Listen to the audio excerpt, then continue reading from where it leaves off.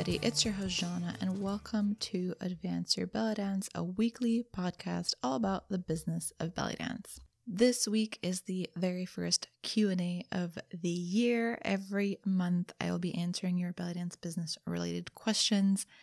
So let's get started. So question number 1. How do I know if my email strategy is working? I've sent an email, but nobody's responded.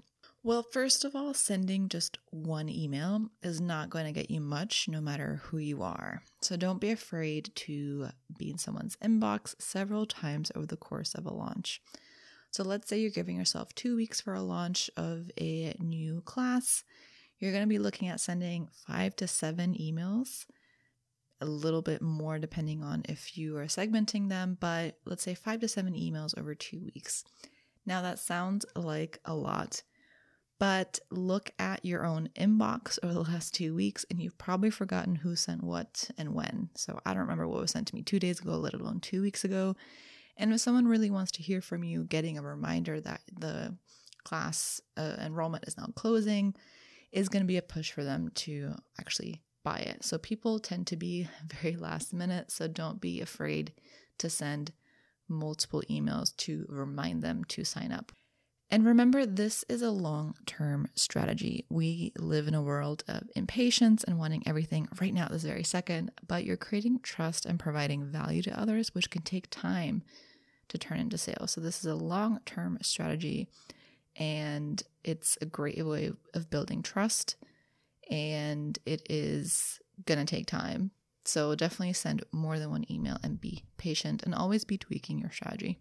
Question number 2, what do I write in my emails? Writing isn't my strong suit, so I get stuck. So I hear this from a lot of dancers. You don't have to be a professional writer, author to inspire you with each email.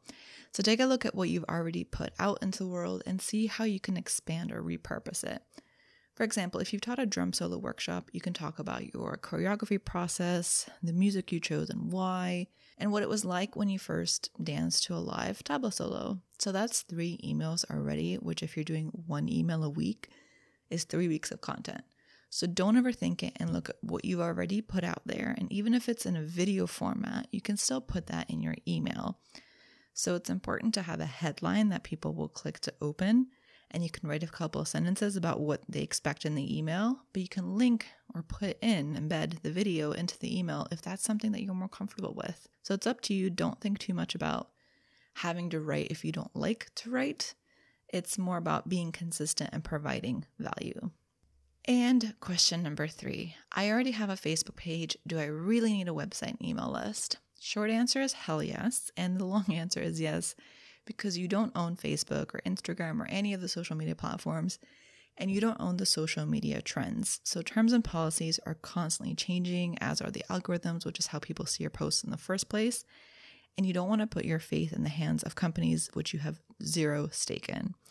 Owning your own website and email list ensures you're still able to connect with people should all of social media go down in one large dumpster fire. And honestly, with the way we now know how platforms and their inventors deal with major world events and the negative impact social media has on the world and mental health, I like to think we as a society will one day walk away from it all. But for now, social media apps are here to stay, but you won't be able to predict which ones that'll be. So take a look at Vine, for example, which was the place to be online years ago and it went under. Periscope was a big deal a few years ago and now I haven't even heard anyone talk about it. And even Snapchat, as soon as TikTok came around, people kind of abandoned it. So I also bet you probably didn't hear of all these social media apps that I just listed, but that's exactly my point. You have no idea what is going to be the next new thing. So focus on leading people to your website and email list. It's great that you've built a following on social with people that want to buy from you, but I really just encourage you to start leading people away from that. And one day Facebook could decide that people shouldn't be selling through their platform or that there's certain restrictions on who has a page and who can't have one. So it's only in your best interest to build a sturdy foundation that you can actually control. Also, to make your life much easier, I'd rather you have an automated process of putting something up on your website and having an email strategy you can put out there in advance instead of answering people's Facebook messages all day, because that's not productive.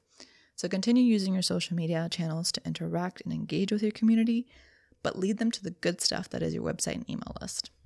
That's it for this week, and I hope you enjoyed this episode. I'll be doing a special Q&A episode every month answering all of your belly dance business related questions. If you want your question answered, you can submit it at advanceyourBellyDance.com anytime. And if you're ready to take control of your belly dance business, come join the Digital Marketing for Belly Dancers course. Pre-enrollment is now open, and the course will get a brand new refresh in March, but you can already enroll now to get lessons on social media marketing, email marketing, content strategy, and how to brand your belly dance business. Visit zhana.dance/digital to learn more. That's ZANA.dance/digital. If you love this podcast and I found it helpful in putting together your belly dance business, then please leave a 5-star review on Apple Podcasts and extra bonus brownie points if you can write a short review, either of how it's helped you in your business or your favorite episode. It'll take less than a minute and it'll help other awesome dancers such as yourself discover the podcast. Thanks again, and until next time.